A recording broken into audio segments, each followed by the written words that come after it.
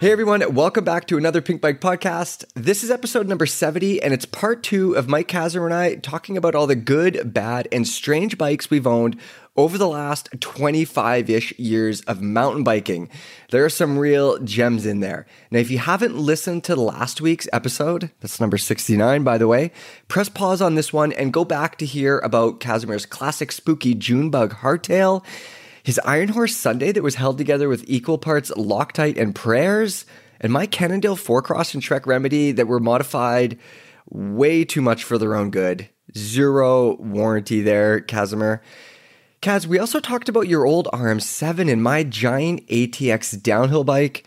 Both of those bikes, they seem to be competing for honors of who could be the most unreliable. If you could ride one of those, would you pick that RM7 again, or would you take my ATX out for a lap? Oh, I don't know. I'd probably ride. You don't even know. Maybe I'd take the ATX because I've never actually ridden an ATX, so I'd take it out. I know how the RM7 rides. It'd be kind of a fun trip down memory lane, but yeah. So, but maybe I would pick the ATX just to have a chance to ride that one as well.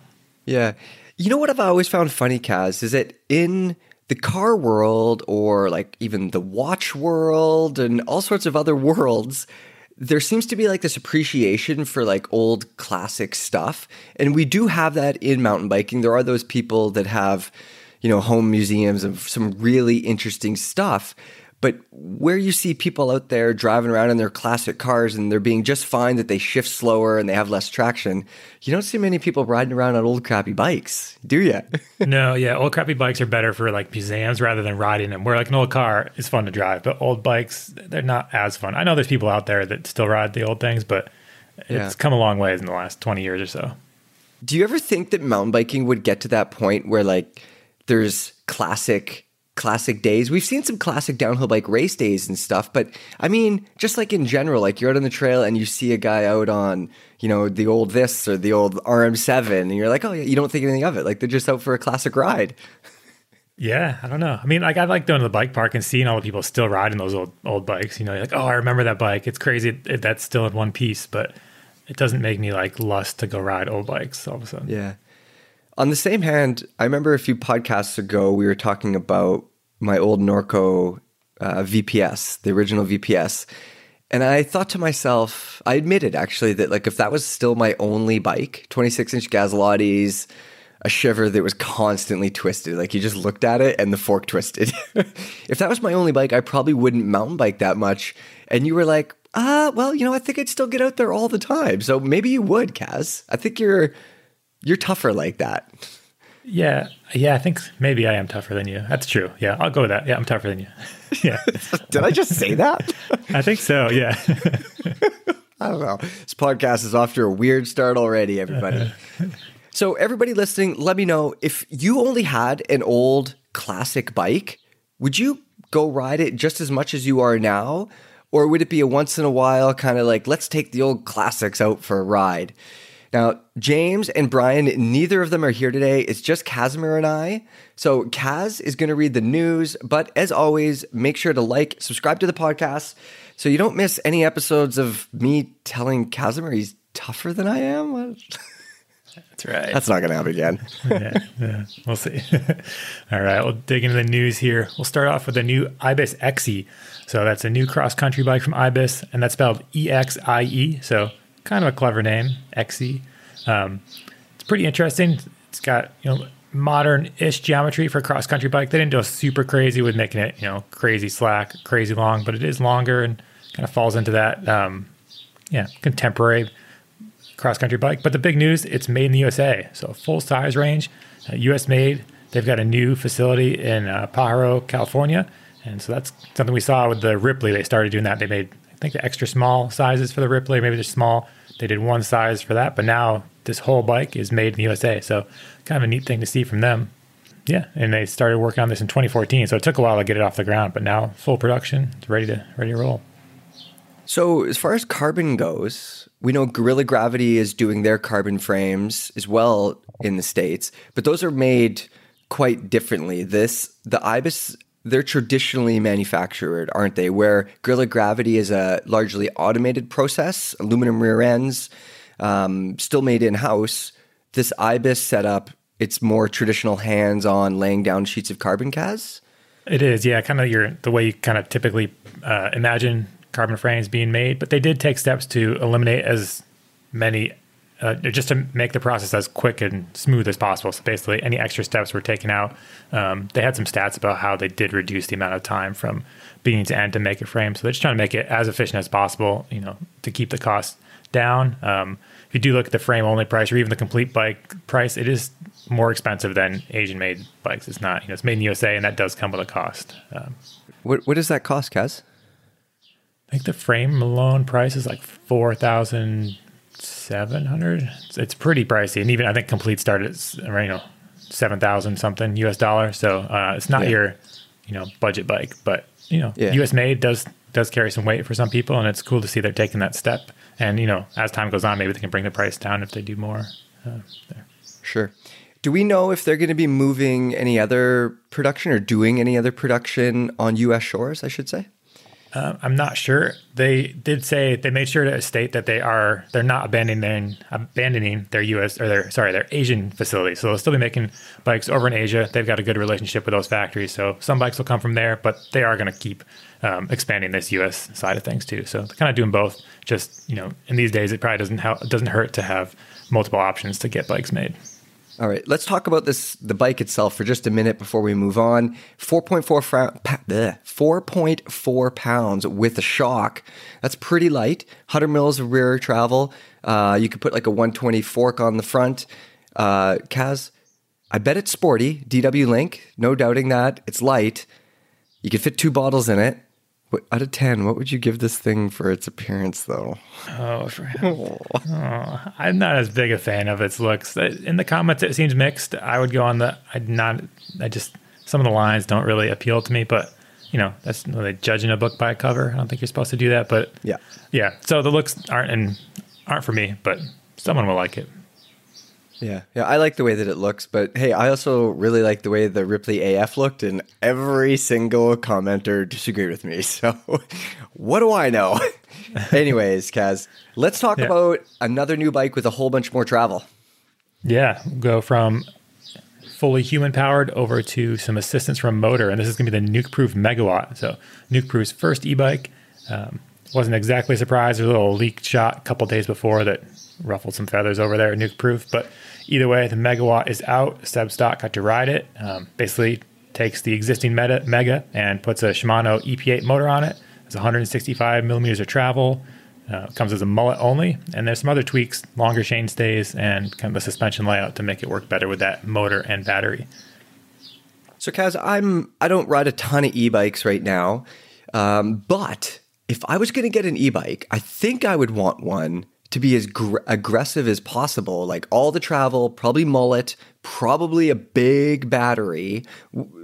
Is this kind of what the Megawatt is? It sounds like it. Yeah, exactly. It falls in line with bikes like, say, the Turbo Levo or something like that. That's just all the travel, all the battery. It has the weight too. I think it's 52 pounds, so not super all the light. weight. Yeah, but you do have a motor, so and Seb Stott was impressed. He said it rode really well considering the weight, and even just for e-bikes can tend to ride a decent amount different than a regular non-motorized bike, but he was impressed with how much this felt like a regular bike. So Since we're on e-bikes, would you, if you were going to pick an e-bike to be your only bike, would you take one of those lightweight options with like the slimmer, lighter batteries, or would you do that full-size route? I'd go full size. Just for me, in the way that I tend to ride e-bikes, I just like having all the power and to be able to kind of, it feels more different from mountain biking. Like if I'm on a half-powered e-bike, I'd rather just ride a regular bike. To me, it doesn't seem like that. But there are people that, they don't want that heavier, bulkier bike. They want something that's kind of an in-between. So we're starting to see more of those. But one bike that came out also this week that is not an in-between is the Pole Voima. And is that how you say it? I think so. Do you want to say Voima?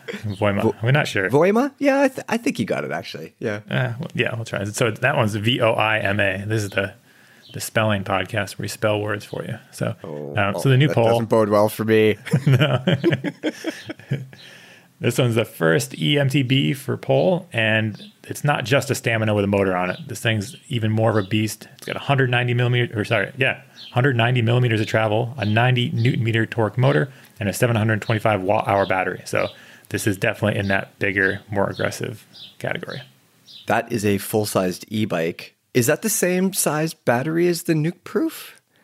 I think it's a little bit bigger, 725. That's more in line with what you find on that specialized turbo Levo. I think the Nuke Proof has 600, 625. So, you know what I like about pole? They don't give a shit. Did you see this thing, Kaz? It's wild looking. It is almost like a crazy 90s, like a 90s full suspension bike that went to the future and then came back and got dipped in gold somewhere around their way. Yeah. I am intrigued. Like, obviously, I have a bit of a soft spot for weird things, and obviously, this is a bit of a weird thing. Man, I just like that Leo's doing different stuff. He did like a almost 20-minute video explaining a bunch of the tech and stuff. You guys can watch that in the PR. Interesting stuff. It's still glued together. They've changed the manufacturing process a little bit, but I hope we get one of those, Kaz. Yeah, I think it'll be fun and wild looking. Definitely, it will attract attention on the trail. Yeah. Moving on from bikes, we got some injuries to report, unfortunately. At the French Cup last weekend, Amaury Piron and Thibaut Deprello were both injured. Thibaut broke his nose and had some stitches in his tongue, and then Amaury bruised like all of his insides. It seems like Thibaut may be racing the World Cup this weekend. At least he's on track. I'm not sure. He's walking around. He's fine, but Amaury's still in the hospital. Going to take a little longer to heal up, but luckily they will both heal, but ouch for both of them. Yeah, there's been a whole bunch of injuries lately. Who is the racer that had one of the nuts fall out of his sack? That was Flo Payet, or Flo Payet, I think I'd say. Payet? Jeez, I'm not sure guys, his last name. But guys, yeah, that's please brutal. be more careful. I know. And then this weekend's track looks also very rough. And there's like a road gap that everybody's casing, and it looks really, really hard to ride. But yeah. Everyone stays safe. We have a question about airbags related to all these injuries coming up here, so stay tuned for that. Last weekend, we had the EWS Val di Fassa race. It was actually a doubleheader, and the first round went to Richie Rude with the closest margin in EWS history. He won over Jack Marr by only 0.48 seconds, which is pretty wild for after almost 30 minutes of racing to have that tight of a margin.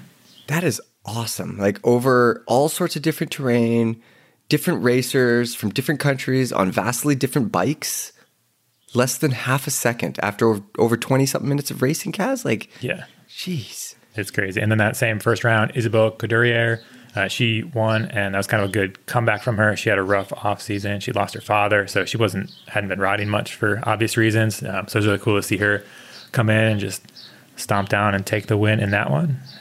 So yeah.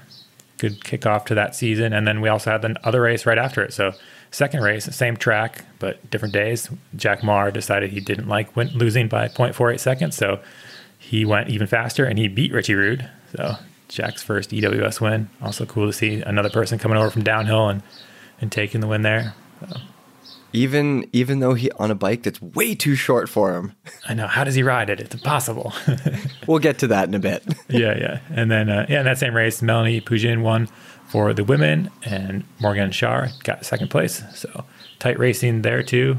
Overall, just great to have racing back in general. So, and then the final piece of news, we had Ben Cathro kicked off his new coaching series on Pink Bike. It's called How to Bike. And I know it seems cliche to launch a YouTube coaching series since there's 10,000. Are you taking notes on that, Kaz? Yeah, always. I watch it twice every day. Yeah. But this series, it's not just a how to wheelie 101, because there's 10,000 videos about that, and I'd say 9,999 are not useful. But Ben's are useful. He's got a pretty cool approach to coaching. So if you want some tips, no matter if you're a beginner or pro person, check it out. It's something special when someone knows how to teach. So you and I have ridden together, Kaz, and like when I'm trying to like show somebody how to do something or like encourage somebody, my style isn't the style that people generally learn from. No, yours is like aggressive, abusive parent style, where you just yell and scream until someone does it, just do or it. Just runs away. Yeah, I don't understand why you're not doing it. Yeah, flashbacks. You call that a wheelie? Yeah, so Ben is definitely a better coach than you and than me as well, because coaching for me, I would not it's not my desired profession. It's hard teaching people how to ride. So it's hard. And if they crash in front of you, it's so nerve wracking. I'm not good at that. So thanks, either way, Ben. new video up. Good job, Ben. Yeah. Hey, one last thing before we move on from news, Kaz. There was a really interesting article that you wrote about a patent for a Fox dropper post. Can you just give me a little blurb on that? Yeah, so basically Fox patented a dropper post that looks like it should be able to go up and down with the push of a button. So most posts these days, you have to wait for them to go down. But this had a little motor. The holy grail. I know, a little motor. And then they also had parts of the description said it could be combined with either a heart rate monitor or GPS. It could be voice activated. So all kinds of kind of futuristic sounding things that potentially if your heart rate reached a certain point, it would drop or raise. Or that's the thing that most people in the comments glommed on to. But for me personally, I don't need any of that stuff, except I want one that drops when I push the lever. So that would be cool if that comes out. Yeah.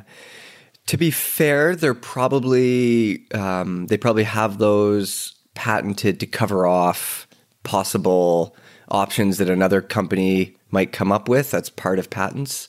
We're probably not going to see a dropper post that's activated by a heart rate anytime soon, are we? No, probably not. But it could be they've got some other patent about, it almost sounded like e-racing. Like, who knows? Maybe it ties into your Zwift and then the dropper moves up and down or something. Got my attention. I know, some Zwift. So yeah, they're working on something. But yeah, don't hold your breath waiting for the voice activated heart rate controlled dropper. But some piece of that technology will probably trickle out. It would be needed. It would almost make it like an active seat post, sort of like active vehicle suspension. The seat posts could use GPS coordinates or know what's happening with your body. And anyways, we don't need that. Yeah, no, we don't. Yeah. Let's move on to questions. And our first one comes from underneath the bike check on Norco's new range. It's the Gehrig twins. And the question is from Ned's Dead. He says, I'm curious how Norco decides if a bike gets an aluminum chainstay or a carbon one. On a bike like this, he says he thought they would have gone aluminum because presumably it would be more reliable, but they went carbon fiber. On their Optic, the lightweight bike, they went aluminum. So Kazimer, what factors come into play when a company is deciding on making carbon chainstays or aluminum chainstays? There's a lot. I mean, one thing is sometimes time. Like sometimes it's a little quicker just to toss an aluminum back end on a bike, get it out the door. Or if you're already designing the whole front end in carbon, it's they want to have it a cohesive package, so they give it a back end to match. This frame in particular, the range has some unique shapes that would be pretty hard to achieve in aluminum. The aluminum, you could make it in aluminum. Obviously, they had a mule, but that mule was super heavy and super ugly. So, to make this thing look the way they wanted to, they went with carbon. What else would be a reason? Yeah, I think that's mainly it. Just kind of weight, timing, cost, reliability, all kind of play into what you end up with on the back of a bike. Yep. And we've had companies tell us, I've asked them, why does this new carbon bike have aluminum chainstays? And I've had companies say, well, we could have done carbon, but it would have added 30% to the price of the bike and it would have shaved 30 grams or something like that. In other words, it's just not worth it sometimes. Yeah, exactly. And this one, the weight wasn't as much of a factor as is obvious by the final weight of this bike on the scale. But I do think that the shapes of that rear end would have been harder to make happen with aluminum. Yeah. All right, Kaz, I have an interesting question next. This one's from Tade639. This was posted underneath the last podcast. This is where you should be posting your questions if you want them asked, underneath the podcast articles. So Tade639, he says, when you review a bike, are you allowed to talk about reviews from other sites? I think it would be awesome to compare what you saw compared to them, potentially just doing it in the podcast. So Kaz, you've just reviewed a bike. There's lots of other reviews out there. Do you ever include any feedback from that review or even reference some other outlet's review on that bike? No, I can't say I've ever done that. I mean, one thing that plays in with this one, a lot of times a review comes out on the day a bike launches or occasionally. So then you wouldn't have even had a chance to read any reviews. And in general, we try to be one of the earliest outlets with a full review. So we try to get the bikes as early ahead of time as we can to get a bunch of time in on them. So we haven't read reviews when we write our reviews, and I don't really like to read. Let's see, if something has already been reviewed that I'm reviewing, I don't usually read that review, just so that my words are my own and my impressions are just based on solely what I experienced.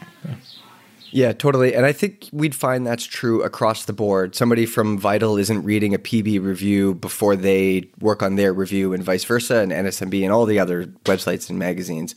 Another thing to take in mind is the terrain that it's tested on, sometimes even more than the rider that's testing the bike. An example of this would be that Breezer Repack Kaz that I had. I mean, that was many years ago now.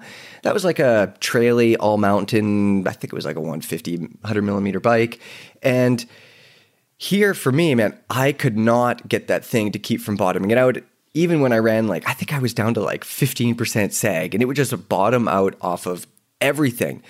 After my review was posted, I read some other reviews. People had tested that bike in other less aggressive places, and they never mentioned any issues whatsoever. So it's terrain dependent. And when that is the case, I try to emphasize that like, hey, this bike is, doing something here, but this is where we live, and the terrain is like this. So, and I think if we do that, then the readers can hopefully keep that in mind. And if they want to see how the bike performs on, in California, they would read a different review. In Europe, they would read a different review. So, yeah, we're open to questions too. Like, I mean, I do look at reviews after I've written mine. I like to see if someone else had the same experience. But if people have specific questions, they can just drop them in the podcast. This would definitely be a better place for us to answer. If someone says like, hey, Vital thought this bike did this and you thought this, how come?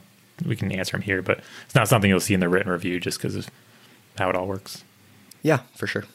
Our next question, this was from Garland Photography. He wants to know, Kaz, how far back in time do you think you'd have to go to win a World Cup if you could take a brand new 2021 bike with you? Probably pretty far. People have been fast for a long time. Yeah. Oh, yeah. I mean, like, I think the 90s, somewhere in there.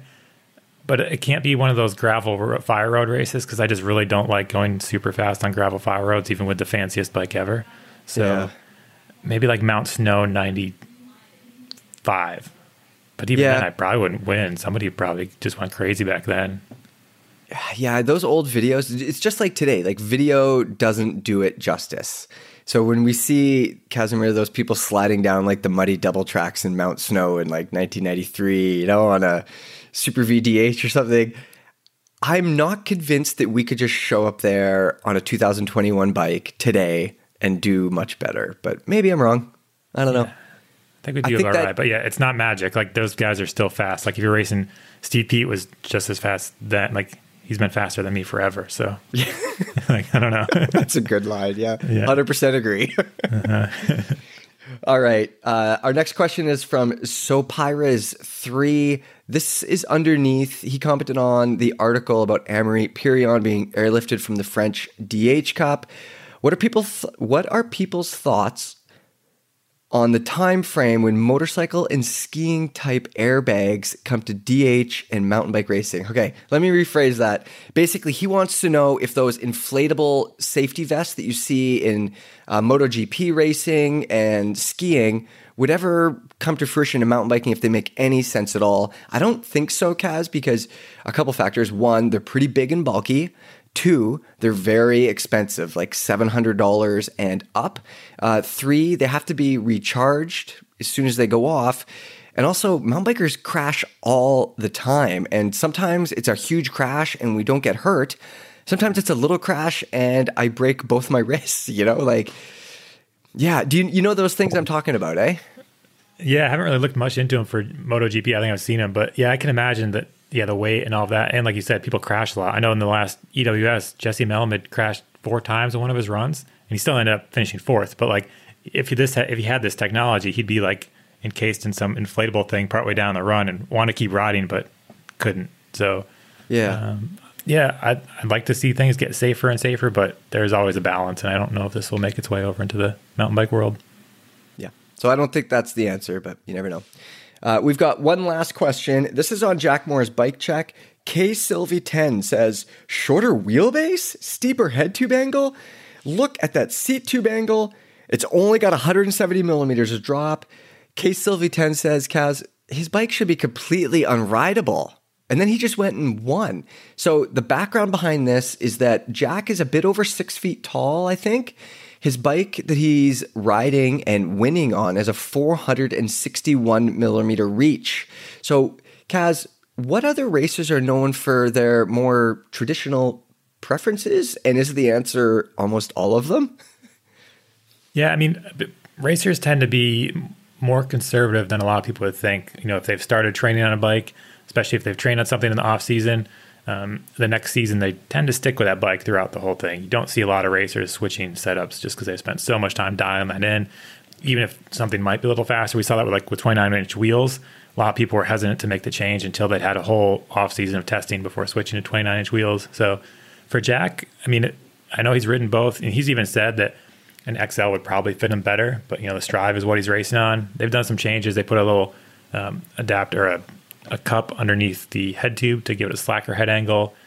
You're right, it only has a 170 mil dropper, but SRAM also doesn't make an axis dropper longer than 170 millimeters. Hey, Jack, just put a quick release seat post clamp, and then you could just get off and lower it the extra 30 mils. Yeah. And, and also like the courses they are riding over there, people always think that and let's see how to phrase this, but the EWS courses, especially the ones in Europe, are super weird. And I don't know if there's one particular bike that does best, but I'd say if you had to pick between going super long and slack and a little steeper and shorter, I would go steeper and shorter for what they're riding over there. Some of them repurposed hiking trails, just strange Euro turns. We got to like nose pivot through them. So, here in North America, we're a little more spoiled. We've got some more purpose-built mountain bike trails, a little more open. All those flow trails. Sure, your flow trails that you're riding, but even just in general, compared to a hiking trail built in World War I for whatever, and to what we have trails built in the last 20 years, it's a little different. So, it obviously works for Jack. It'll be interesting to see what he rides next year. I would also argue that what you and I need to enjoy some gnarly steep-ass trail isn't what Jack might need. Like, we would feel more comfortable on a bike that's way longer, maybe a little slacker, where Jack has enough skill to still go fast as shit on the steeper, slightly shorter bike, possibly. Yeah, exactly. Plus, he has like bonus suspension because he's 8 feet tall and he's got those long arms and legs. He can just move around. Yeah, exactly. Yeah, it works. Well, Kaz, I think that Jack's bike that's apparently way too short but still miraculously works is a perfect segue into our chat today about some of the sketchy bikes that you and I have owned and ridden over the last couple decades. So I said it at the start of this show, but last week's show covers the first half of Kazimer and I's bike history, and there's some real sketchiness in there, so go listen. That RM7 and the spooky Junebug that Kazimer still wishes he has. The ATX DH that I eventually sold, I think, for $50. I regret that. But for part two, we're getting a little more modern and a bit less suspension. There's a whole bunch of hardtails on my list that starts around the year 2000. Well, it looks like Kazimer went from downhill bikes that rattled apart to some pretty dialed, shorter travel machines in the same time period. And Kaz, I want to start in 2014. You were riding a Kona Process 153. I remember this is at the same time that the 111 was out, and you and I, every time we talked back then, we were like, man, that 111, holy shit, is it good? But you ended up buying yourself a 153 instead. Why is that? I wanted something with a little more travel. I really did like the 111 a lot, but I knew just my riding style, and I wanted something I could take to the bike park. That was I usually have one bike that's sort of my one bike to do it all. And so that year back in 2014, I thought the 153 would be a good option. It had 27.5-inch wheels, which they're still fine. So yeah, I know. That's why I don't have it anymore. No, but, we just made so many people mad. They're very mad. No, they're all riding mullets now. They're halfway there. No, it was a good, solid little tank of a bike. It didn't hold a water bottle, but the geometry is pretty modern for the time. A little longer front center. Question for you. Yes. Back then, when you bought that bike, it not holding a water bottle, was that a consideration at all? Or was it just like, oh, I like this bike and I wear a backpack, so whatever? I think it was a partial consideration, but not like it would be today. Back then, I think I know I still wore a backpack once in a while. And so that it worked all right, but definitely today, I wouldn't buy a bike without the ability to hold a water bottle, just because there's so many good ones that do hold them. So there's no reason to not. Yeah. What did you like most about that bike, and why was it the front derailleur? Yeah, that was my favorite. I could just shift all the time. The noises that it made, the rattling. Such a wide range. Yes, such a wide range. Eagle who?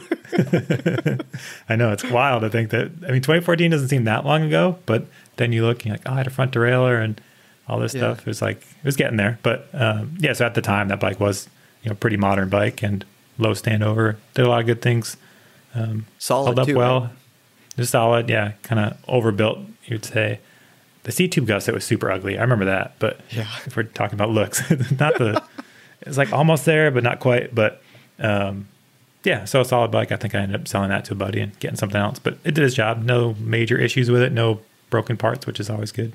Yeah.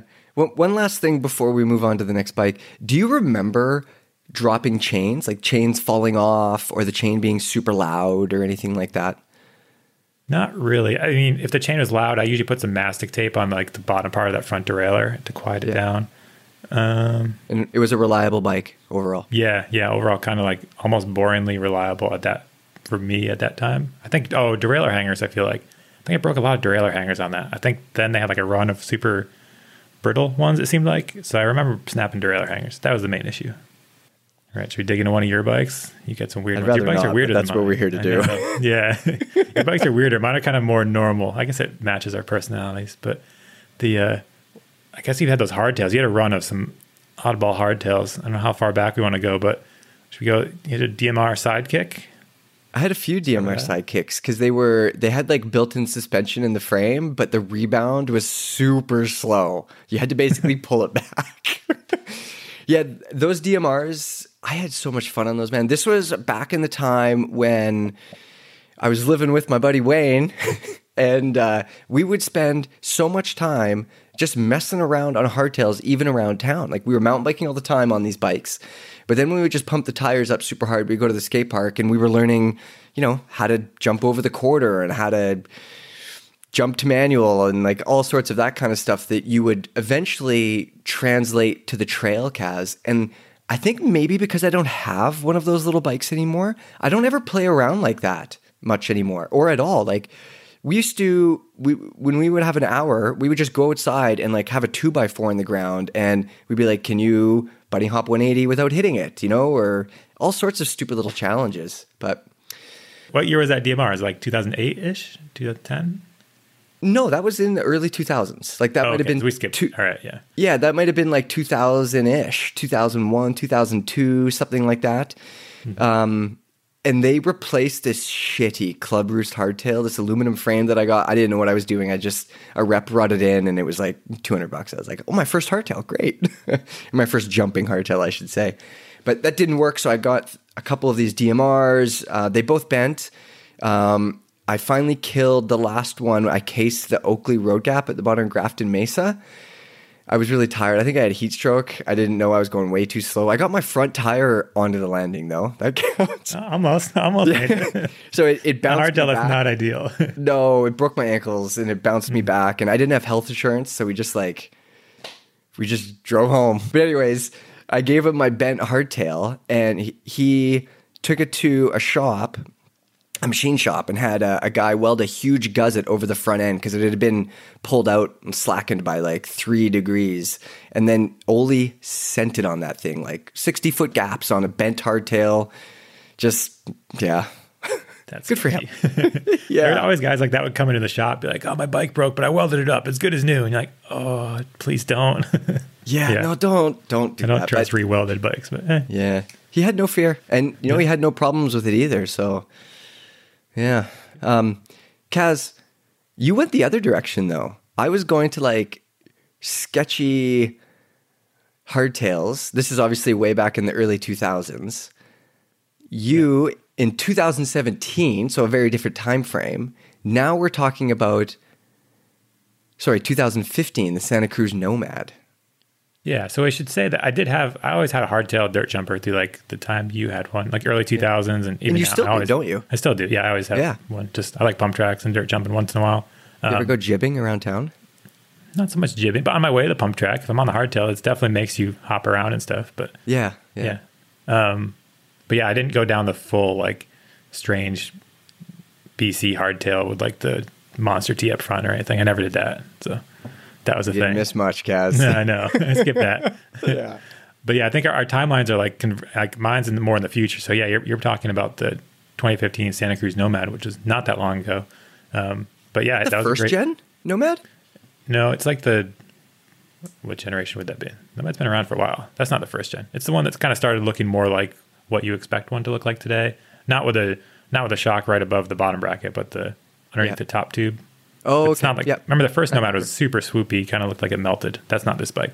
Yeah. This is like when they started looking really good. It's the year I think it had that Miami Vice paint scheme. They made like a blue and pink one. Yeah, that's not the one that I had. I got the black one because bikes look best if they're all black. But yeah, again, another reliable bike. It was great for around here. I raced a Trans-Provence with that thing, which probably a little more travel ting you needed, but that was blind racing. And how much travel was a VP free in 2015? This is a Nomad. So it was like... Oh, Nomad, sorry. I think it's 160, 165. Yeah. And you would have wanted less for the Trans-Provence. Well, I don't know if it was necessary, but I think it definitely helped me in some of those weird, like rubbly, strange things. Like we were talking about Euro trails before. Trans-Provence had some of the weirdest switchbacks that I've ever ridden. Like one trail, I didn't even know what to do because they were like past 90 degrees and it was a lot of practice. Get off. Yeah. Light and your just run straight cigarette. down. You just run straight down. You just skip them all and just run straight down. That's why they ride like that over there. I know. It was wild. So that bike was a good companion. Yeah, more than anything, I think that's how I remember that bike is being at that race. So the race was better than so many things. Yeah, we'll have to do a podcast about all the races we've done because we've both done some pretty interesting races at some interesting places and all over the world. So yeah, that was a cool adventure. So yeah, that bike, same thing, just worked well. I sold it to a buddy who I think it was a little too big for him, but he made the most out of it. He's a ridiculous rider, so it didn't seem to affect him at all. Not too big now. That was 6 years ago. Now it's probably too small for him. Yeah, probably. I think, I don't know. He's right. But yeah, he's still riding. But yeah, again, another bike that survived me and got passed on to somebody else. So.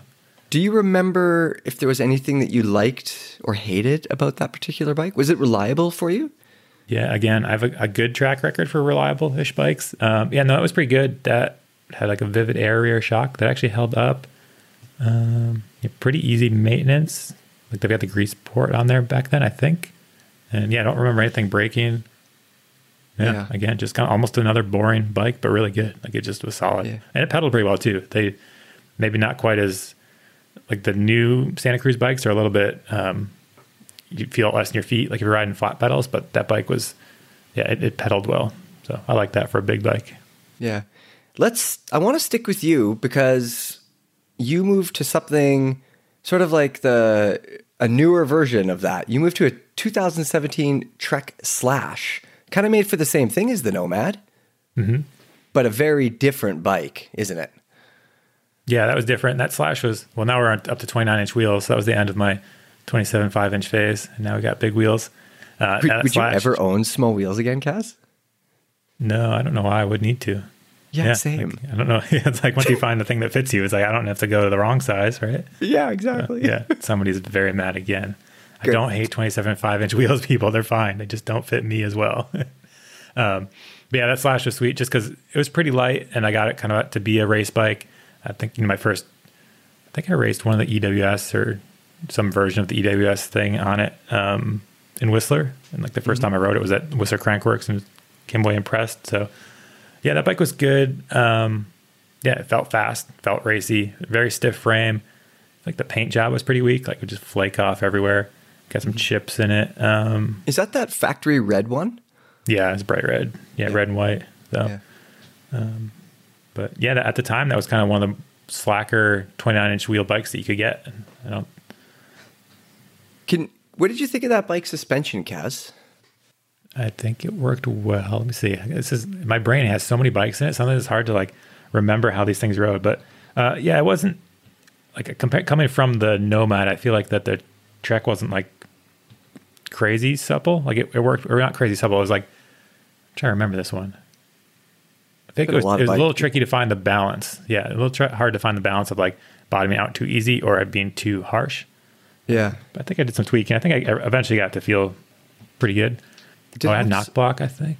Did I have knock block? That's exactly what I was going to ask. See, people, Kaz and I, we are so connected. I was about to make fun of knock block and he brought it up. Yeah, I think it had knock block, which never like bothered me, but it didn't, definitely didn't need it for anything. Like I didn't understand. I still don't know why they went down that route at the time, but I think that one had knock block. No, I just kept it. Like it never really like hindered my turning. I wasn't doing like super tight radius uphill turns on it. Yeah. So, yeah. Yeah. So yeah. What else did that thing have? Yeah, knock block. Kept it in the low setting. Chipped the frame paint. I think the C-tube angle for modern times, even back then, it was a little bit slack. But again, kind of just you learn things as you go. But at the time, I really liked it, and yeah, it held up pretty well. I think the general consensus back then was that bike for an enduro bike was fast as hell. Yeah, it just one of those bikes does feel fast, like it's stiff, pretty light. Yeah. And again, at the time, it was one of the slackest 29ers on the market, like 65-degree head angle. So, it worked well for me. Let's go from that to my run of orange downhill frames. I had a 222, 223, and a 224. Did they ever make a 225? They probably did. I think they did. Yeah. I knew better then. Not that those, to be fair, I had zero trouble with those orange bikes. There's nothing to go wrong on them.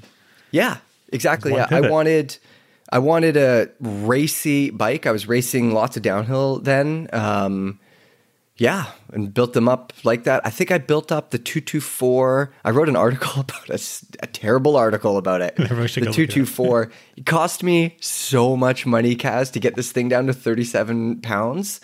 And one of the reasons that I like these is the oranges had a full length seat tube. So Kaz, you'll like this. You're this kind of guy too. This was back when we were riding downhill bikes for everything. So I didn't have to use one of those stupid Titech double scoper seat posts. I could just lower my seat all the way, raise it all the way up. I had a wide range cassette.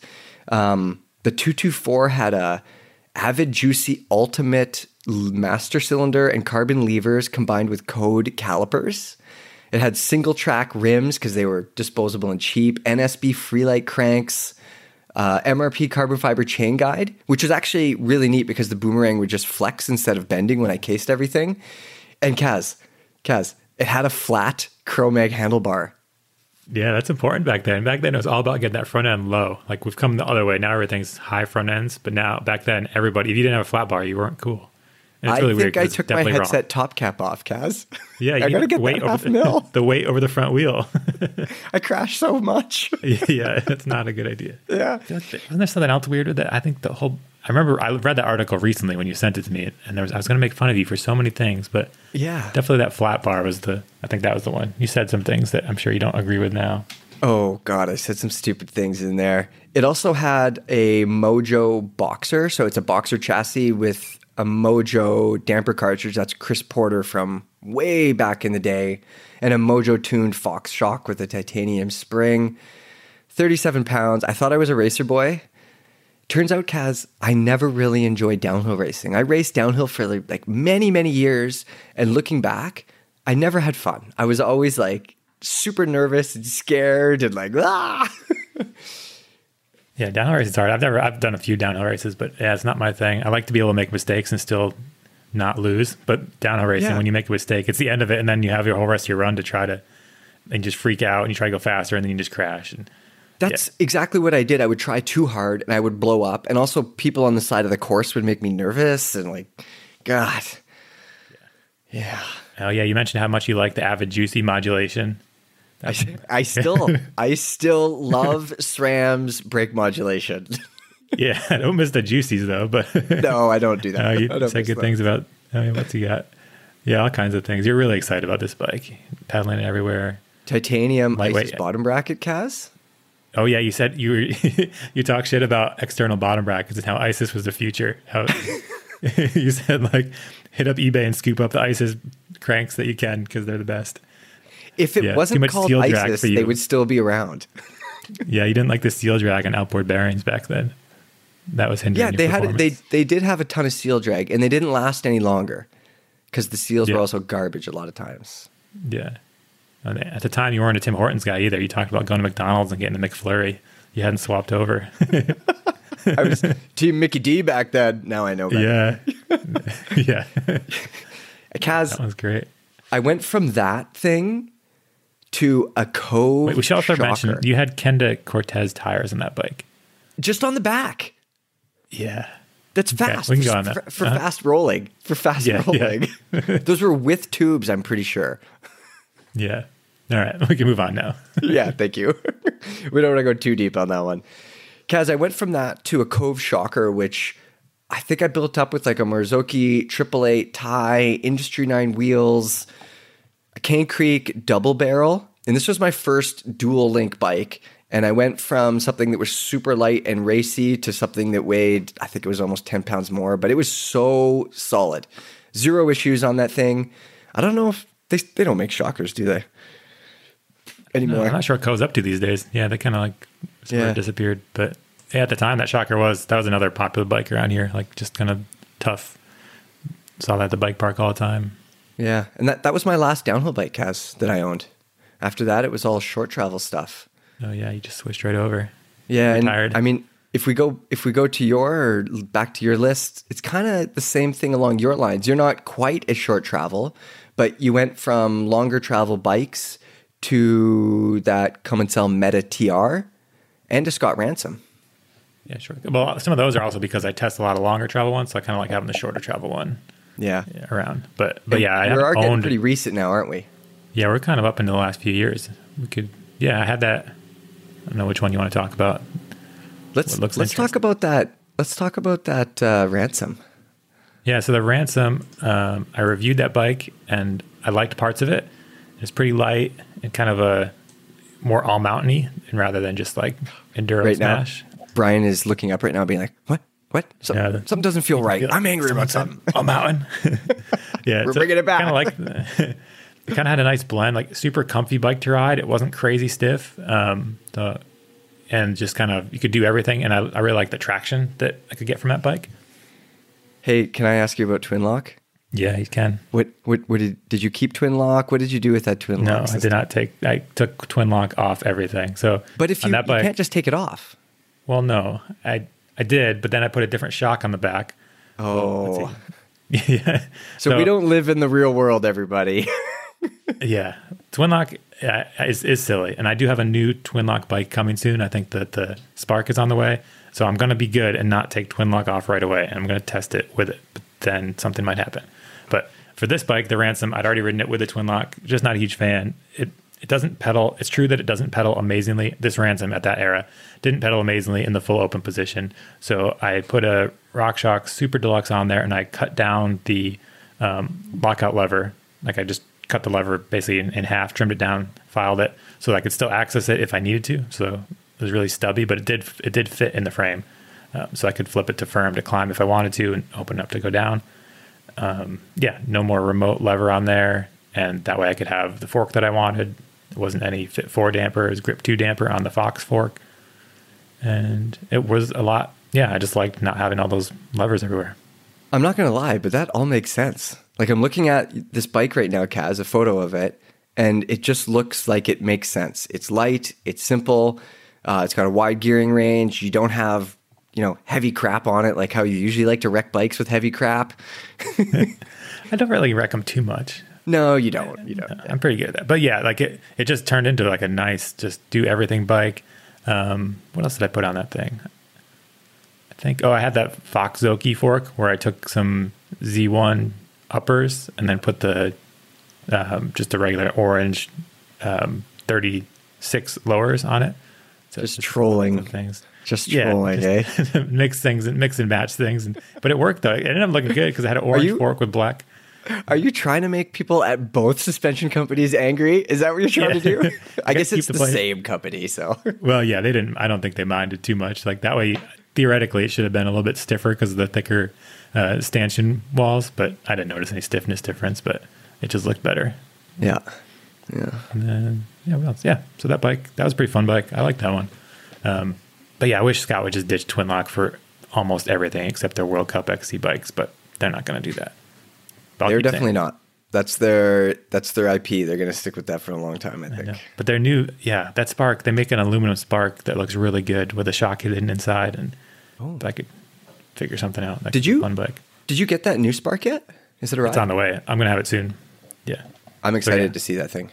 Yeah, me too. But like I said, I'm not going to mess with the twin lock for the first little bit, at least a day. I could see you liking that bike, Kaz. I looked at the Geo, and I feel like you could like that bike, and you could turn it into something really neat and unique. I think so too. There's some things, once I ride the bike actually and see, there's some things that on paper look a little different to me, but we'll see what I can do with it. It's funny. You haven't even got the bike yet. And we're just talking about changing it. I know. Well, because I saw the pictures of the twin lock, but but in my mind, I made myself promise to not change it. It has integrated bar stem combo too. That's another thing I took off of that Ransom. It had the integrated Hickson bar stem combo, which wasn't bad. Like it was close, but I ended up wanting to try some high rise bars or something else. So in that case, you have to switch both things. So I like that Hickson setup, Kaz, but visually, it almost did mess with me a little bit. Like looking at it from when you're in the saddle, like your hands are where they're 100% supposed to be, but the handlebar isn't.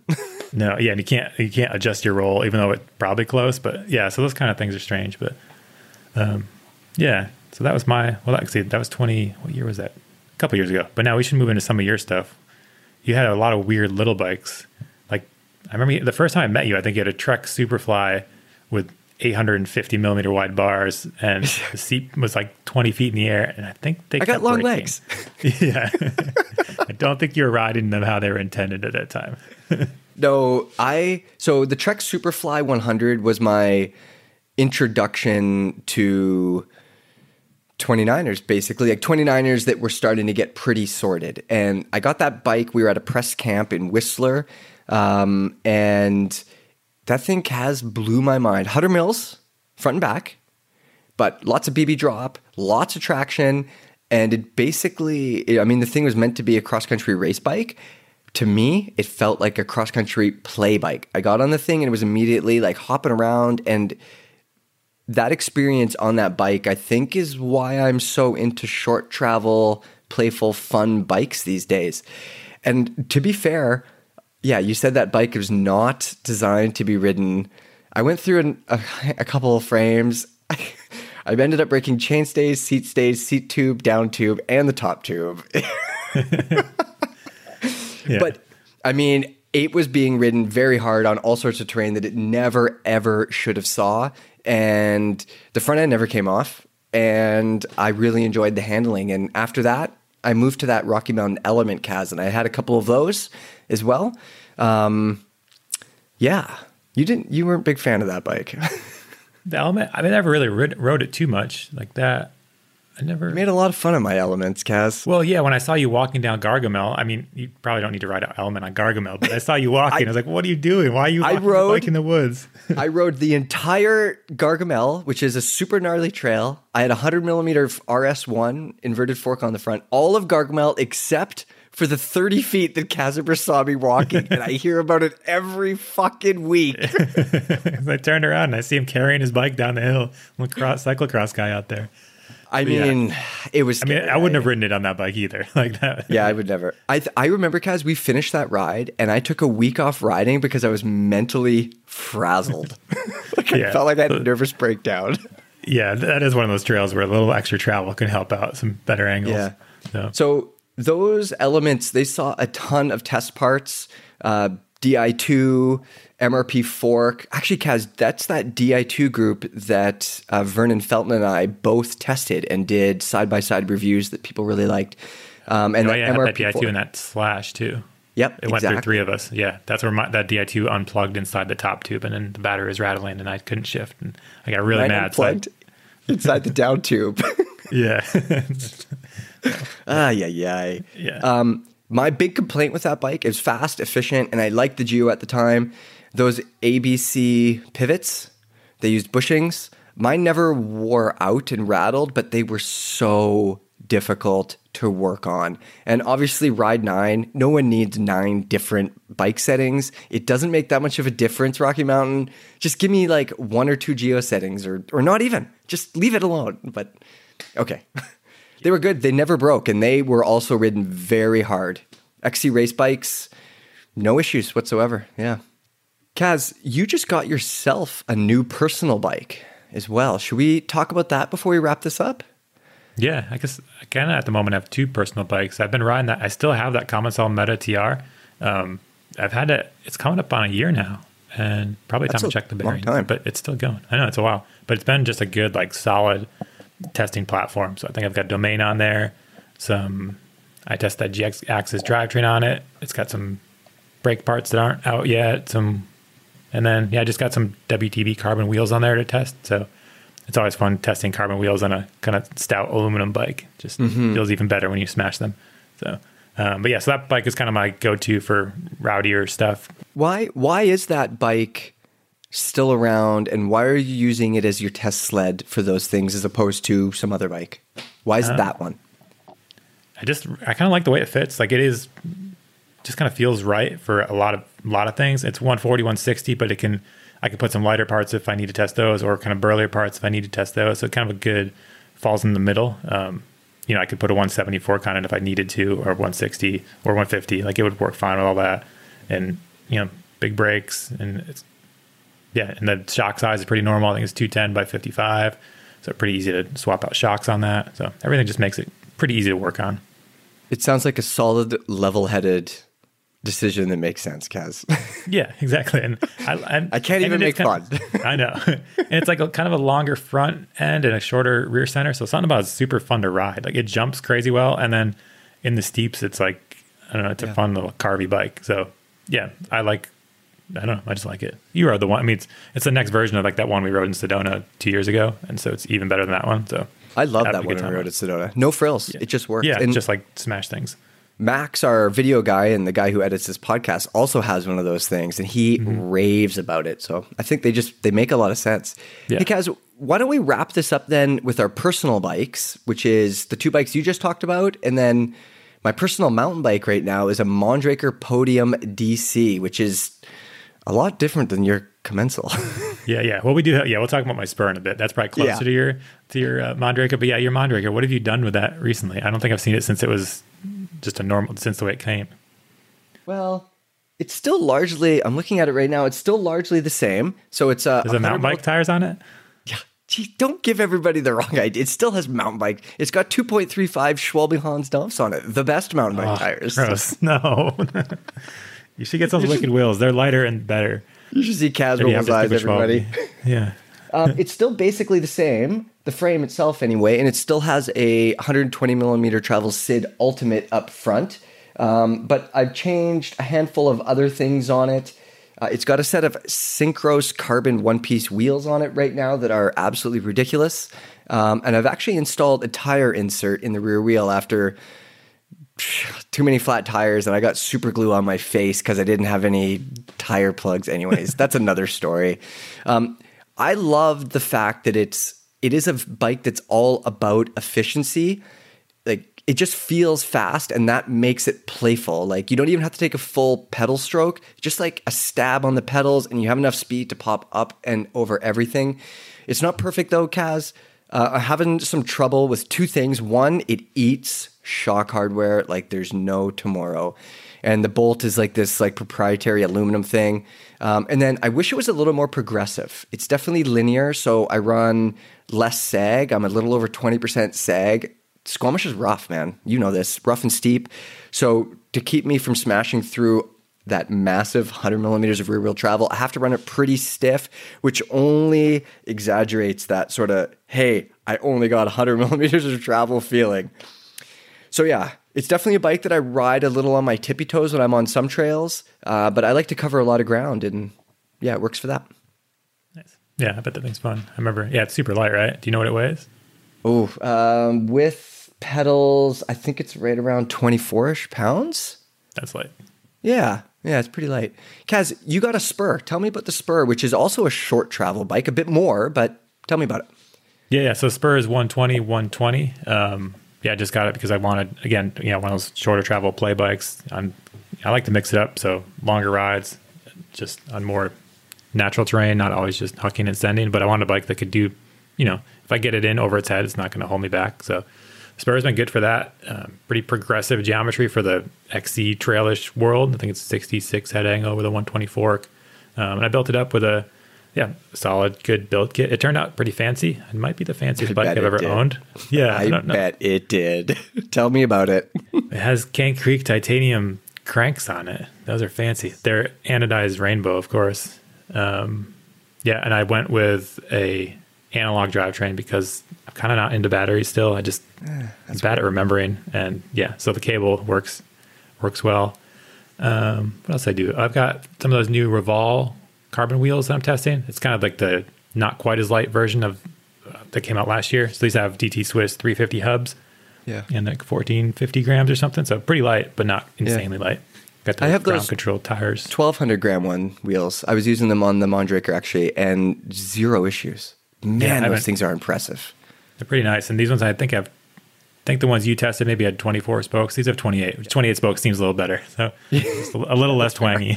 Yeah. Yeah, that's fair. Yeah. And I'm running this bike, I don't have it built dumb in the fact, I'm not running downhill tires on it, or, I have kind of like trail tires. I've got specialized ground control ones. Those just came out, so testing those as well.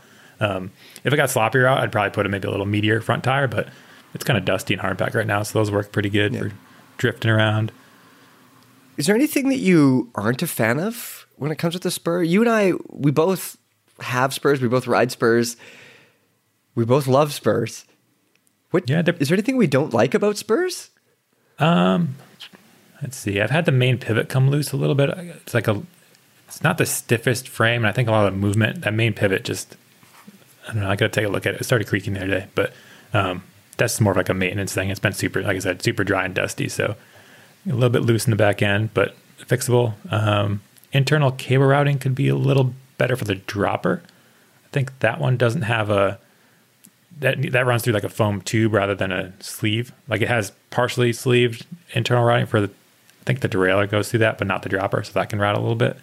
But overall, it's pretty fun little bike. And ridiculous. Oh yeah, I put code brakes on mine because of course you did. Yeah, well, because they're only 40 grams more than G2, and they work 400 times better than G2 brakes. So Kaz, I put my Avid Juicy Ultimate code combo on the Spur. It's 7 grams lighter. Yeah. Yeah, so I'm running like a real idiot. Yeah. So I have a 200 mil rotor up front, 180 in the back. So I think it can stop, but it's not like overkill. It doesn't feel crazy. Like there's plenty of modulation for regular riding. And I'm running I guess I have mismatched suspension. Mismatched, that's a hard word to say. Mismatched suspension as far as brands go. I got the new 34 up front. And then I have the that Sid Lux rear shock. I got to ride the new 34 a little bit ago. I don't have one right now. That new air spring, there's a noticeable difference there, I felt, Kaz. It's a good fork, especially for 120. Like I put it on, at first I put it on with 140 just because I didn't have the 120 air spring yet. And it was kind of funny. Like I have nothing against over forking bikes and that type of thing, but I know you do. And it's fine. But actually the Spur rides way better with a 120. So if people are wondering like, I'm going to buy it and put a 140, it just it loses the flavor of like that sportiness. Mm-hmm. And so, then I did get the new air spring because it turns out that Fox, they made the 34 really good, but they made the air spring different than last year's. So you have to have a 2022 air spring to put in the 2022 fork. It's not backwards compatible. So that threw me for a loop for a little bit but either way, now I got a 120 34 on there. It works great. A grip 2 damper. It's super impressive. Nice. Like you don't hit bottom, and in rough stuff, that bike has a nice, like for how little travel it has, you can definitely push it. So I like it. All right. And it's heavier than yours though, by like 3 pounds. Yeah. It's probably a bit more capable too, though. You're probably less scared less often. True. Yeah. All right. Let's wrap this up with comment gold. Our first one, this is on that Fox dropper patent article that Kazimer wrote. This is from PB user Ham Cheese. We see Ham Cheese's comments all the time. He's a pretty amusing user. He says, how high up does your dropper post have to be for it to read your heart rate? Our last comment gold, this is from Slow Down You. This is on the Pole Vioma? Voima?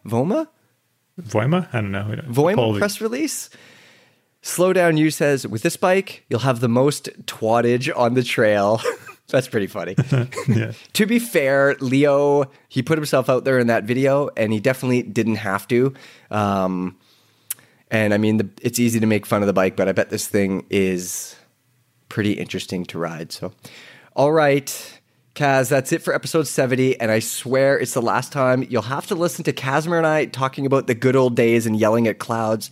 We've got a handful of good episodes coming up, including the second part of my interview with the one and only RC, Richard Cunningham. And we'll see you next week.